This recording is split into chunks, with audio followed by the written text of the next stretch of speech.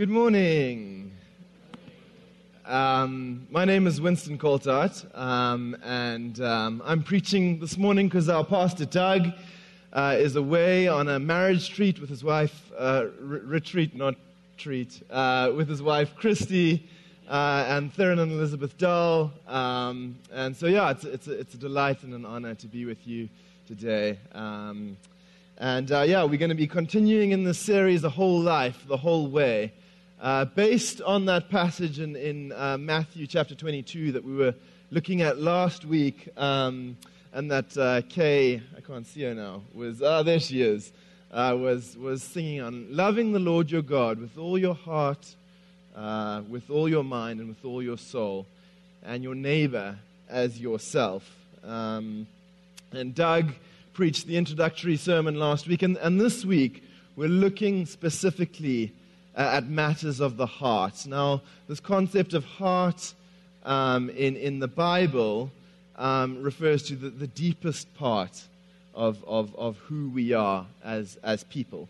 So to delve into this, we're going to another part of the book of Matthew, and I actually just want to ask if you wouldn't mind taking out the Pew Bibles. We have these awesome Pew Bibles, and I've never used it before, but they're so good. So if you want to turn to page 860 of the Pew Bibles, it's Matthew chapter 6, verses 19 to 24. And then if you wouldn't mind standing, I'll give it a read. Matthew 6, 19 to 24. Don't store up for yourselves treasures on earth, where moth and rust destroy, and where thieves break in and steal. But store up for yourselves treasures in heaven, where neither moth nor rust destroys, and where thieves don't break in and steal. For where your treasure is, there your heart will be also. The eye is the lamp of the body. If your eye is healthy, your whole body will be full of light. But if your eye is bad, your whole body will be full of darkness. So if the light within you is darkness, how deep is that darkness?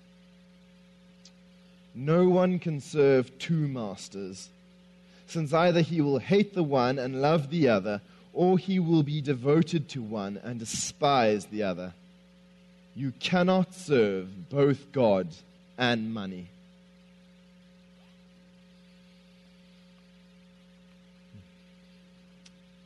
Lord God, I thank you for your word. It is full of hope. It is full of light and life. I pray this morning that we would set our hearts in heaven, that we would learn what it means to store our treasures there. And that you would encourage us, you would motivate us, and you would cause us to love you more. In Jesus' name, amen. You guys can be seated. So, we're talking about storing up treasures. Where to store them up and where not to store them up. Store them up in heaven, don't store them up on earth. Well, how does one store up treasures on earth? There's the obvious one. Make your bank account bigger. Store up actual riches. Store up money. That's one obvious way we can store up treasures on earth. I think it's broader than that, though. If you look previously in Matthew chapter 6, I think you see other examples of storing up treasures on earth. So at first, you have these people who are giving money to the poor, but they're doing it in such a way that everyone can see that they're doing it, with the hopes that people will look at them and say, wow, look how generous he is. I mean, he's just giving out money to the poor. Look at that. And then you have people who are praying in the synagogue, And they're praying these eloquent prayers in front of people with the hope that people say, my goodness, what a good prayer he is. I mean, I think he just used a 5-syllable word there. This guy has a spiritual life, boy. Man, what a prayerful person. And then, of course, there's the person who fasts, and fasts in such a way that everyone can notice their hair is disheveled and they have a little bit of a stagger to their walk, and it looks like they haven't eaten in 3 years. And everyone looks about them and says, wow, this guy's a faster. Oh my goodness, I want to be like him. Isn't he awesome? Well, these are all ways that we can store up treasures on this earth. And that is precisely what Jesus is intent on prohibiting in this passage. Do not store up for yourselves riches on earth. Why? Because those riches are always temporary. They're always fleeting. Moths can come and destroy them. Moths are creatures that corrupt materials in a sporadic fashion. They nibble a little bit here and a little bit there. And before you know it, the garment is ruined. Or rust might get it. Rust is an agent that corrupts the material in a more systematic fashion. The entirety of the object is corrupted by rust. It moves through systematically. And then it's almost like we're thinking, oh, well, I just have to find a way of protecting these earthly treasures. So I can put it in a place where I can keep out the moths and protect it from the elements. And then maybe I can have some surety, some guarantee that this earthly treasure will remain. And even still, a thief can break in to that sanctuary and steal, and your treasure is lost. No matter how much time we spend investing in earthly treasures, no matter how well we safeguard them, they will always be vulnerable to loss.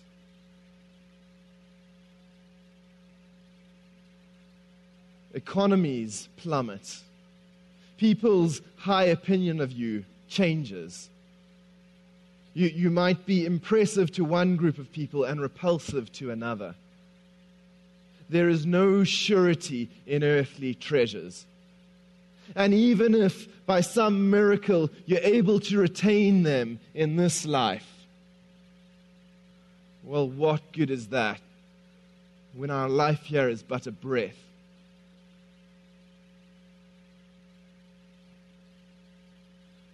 The exhortation here is don't let your actions be motivated by storing up treasures here. Let your actions be motivated by storing up treasures in heaven. Do things with the intention of receiving heavenly rewards. But perhaps you're like me. Perhaps you feel just a little bit weird about all of this. I don't want my actions to be motivated by any reward. You can't entice me with rewards, Lord. I'm doing this out of love. Winston, you idiot. If God didn't want you to be motivated by rewards, He wouldn't have made promises consistently in Scripture that if you obey Him, He will reward you. I'm sorry, I shouldn't have called myself an idiot. Emmy hates it when I call myself an idiot, but I usually just do it in a joking fashion, so I think that makes it all right. I don't know.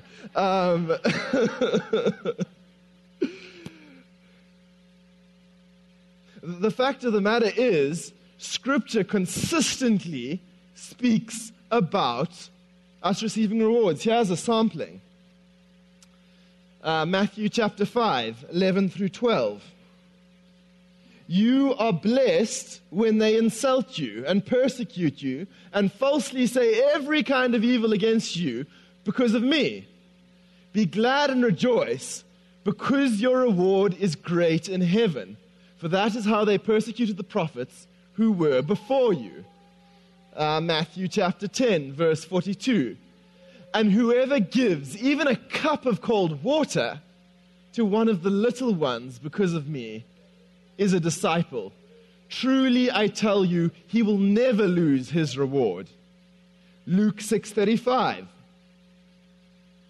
But love your enemies, do what is good, and lend, expecting nothing in return.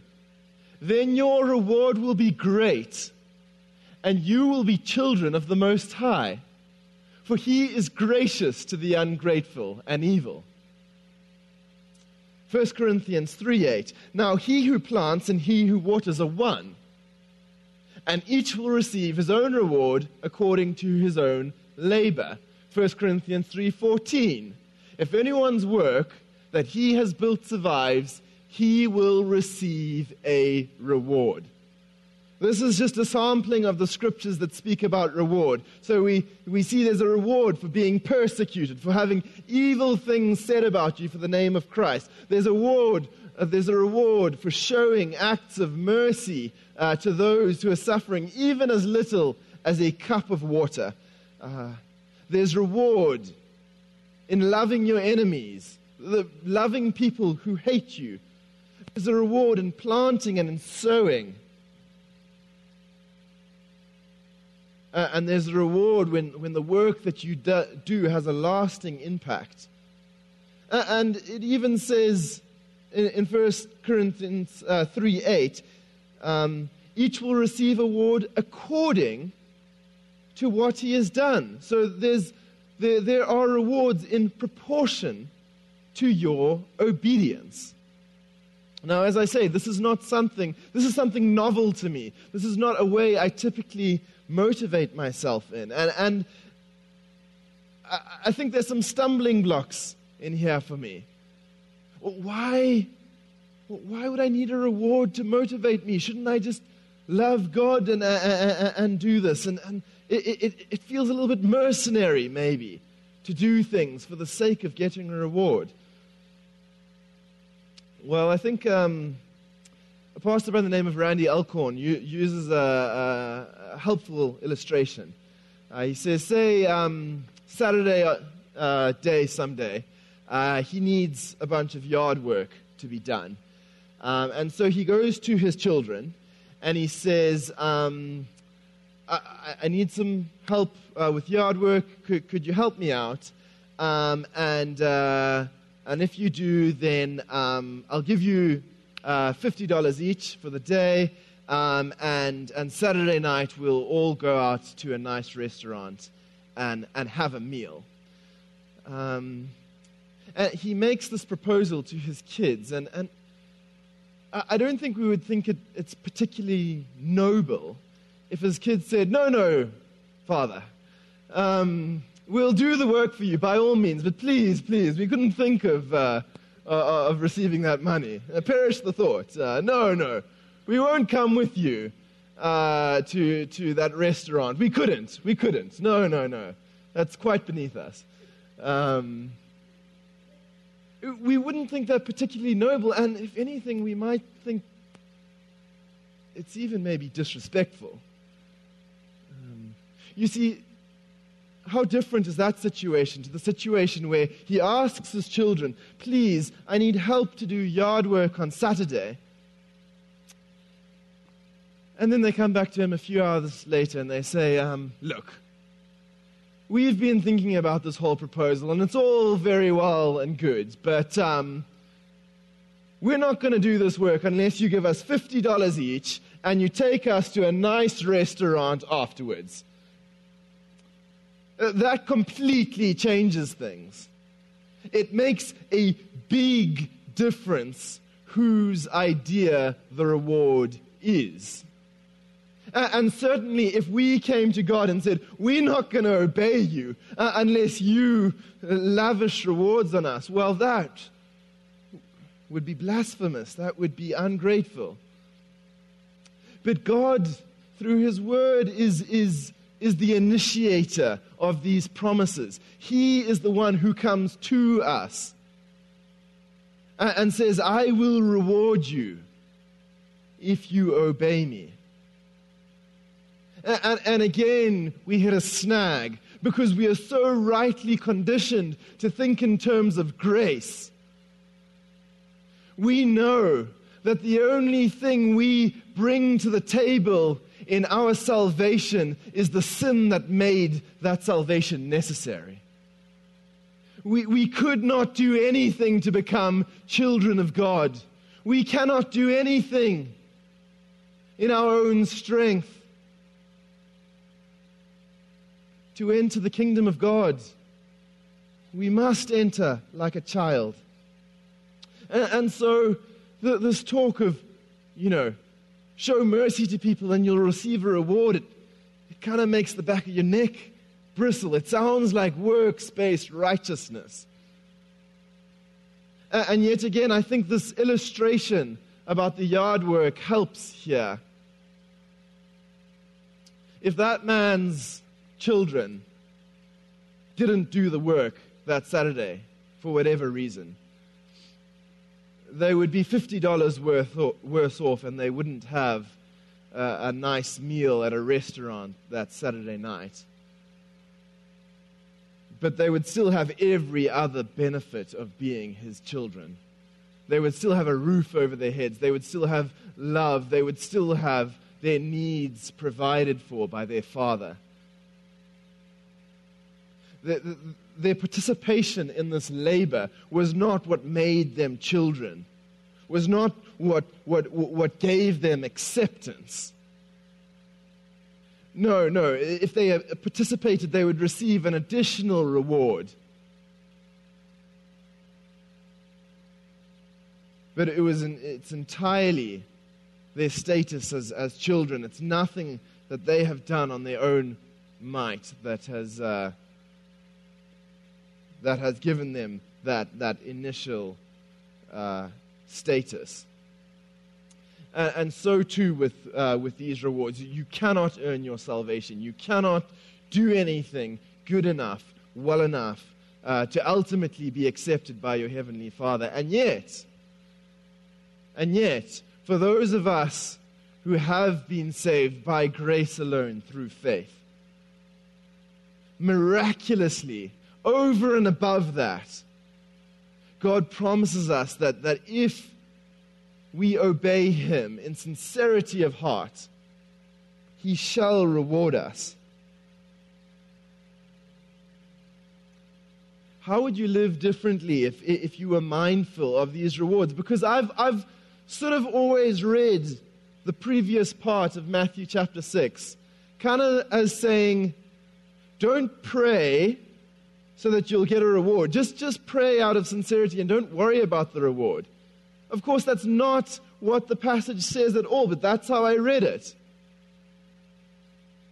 We don't have to remove our God-given desire in us to be rewarded. We don't have to pretend like we're more sanctified than we really are. If we are naturally motivated by rewards and God is promising us rewards, well, if someone is being unkind to you at work, one way you could encourage yourself to remain gracious, to continue to love them, is to remind yourself that in so doing, your Father will reward you in due course. When everyone mistakes you, when no one sees how sincere you are before your Heavenly Father, how prayerful you really are, yes, you miss out on a certain type of reward, but you will still be rewarded.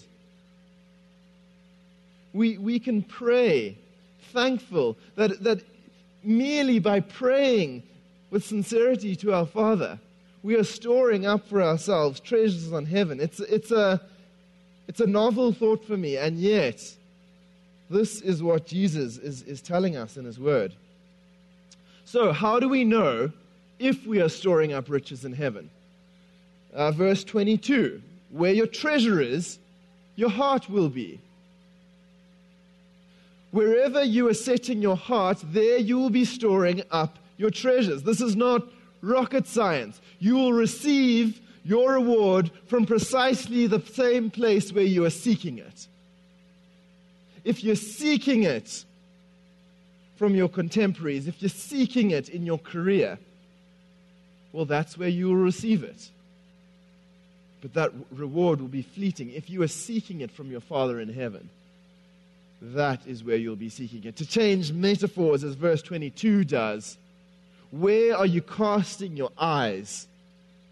Are you setting your mind on things above, on life, on light? Or are you setting it horizontally on the world around you?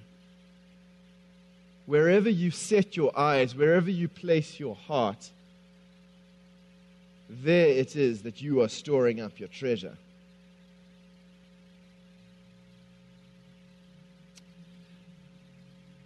And then verse 24 gets intensely practical and somewhat uncomfortable.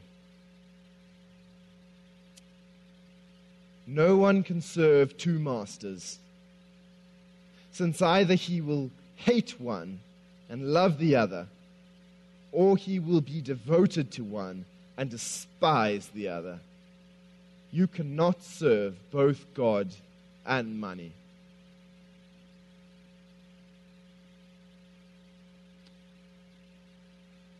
These are two competing masters here. Both of them want to control the entirety of your being and person.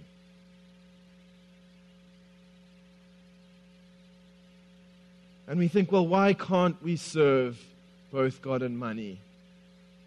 I mean, I can work at Chick-fil-A and at Starbucks, can't I? I can have more than one job. I can support two sports teams. I mean, yeah, why can't I? Why can't I have two masters?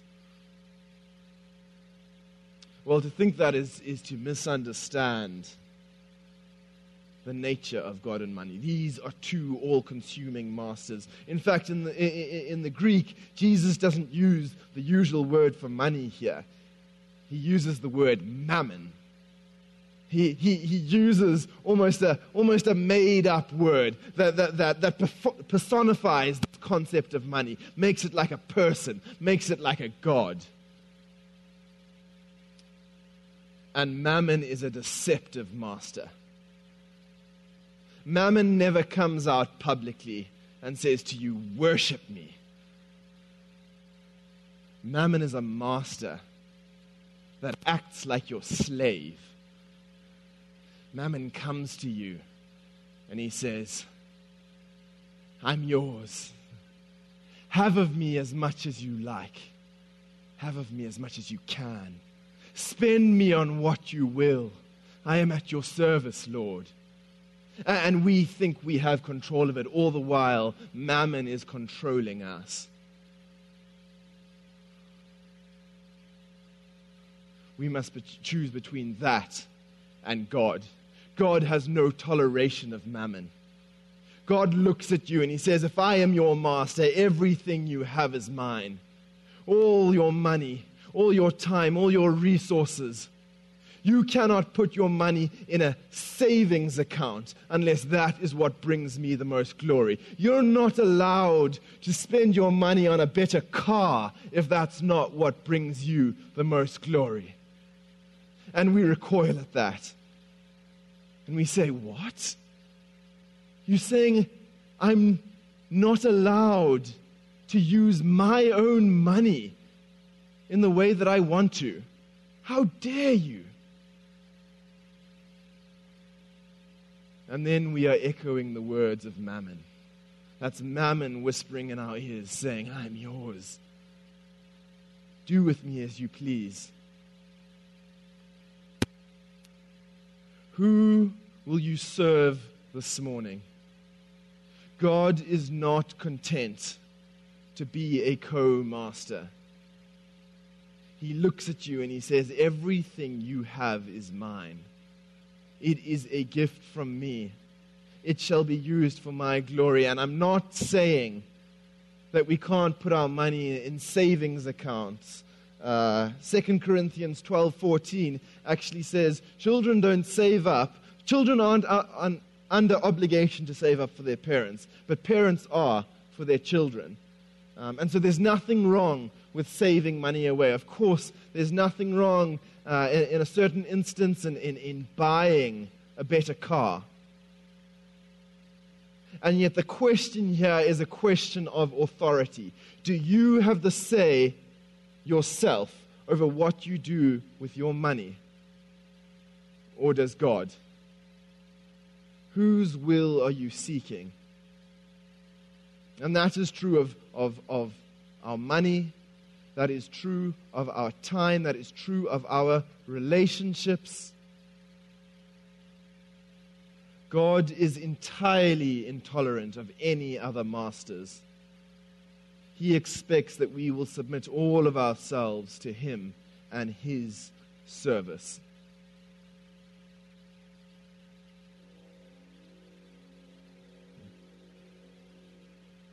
Mammon is not a real God. Mammon is a puppet. Mammon is a puppet of the one who comes to kill, seek, and destroy. He makes us think that he has our best interests at heart. But he is truly our enemy. God is a master who became like us, who took on flesh, who took on suffering, who walked a road he didn't need to walk, and died a gruesome death on a cross for our behalf. He is the master who gave everything for us. And this morning, you're faced with a choice. Are you going to serve the master who hates you? Or are you going to serve the master who loves you and who has given everything for you? Where will you set your heart? And where are you storing your treasure? Let me pray. Father God, I thank you that though we come to you completely empty-handed, though we don't deserve the grace that you give, the salvation that you have won for us, yet you give us that through faith, and you give us more. You reward us for our obedience, our shaky-legged, wavering obedience. You lavish on us treasures. I pray that we would set our hearts on you this morning. And as we do, that we would be storing up for ourselves riches in heaven.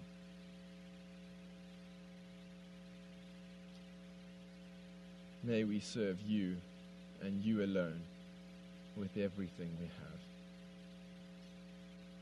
In the matchless name of Jesus, our King. Amen.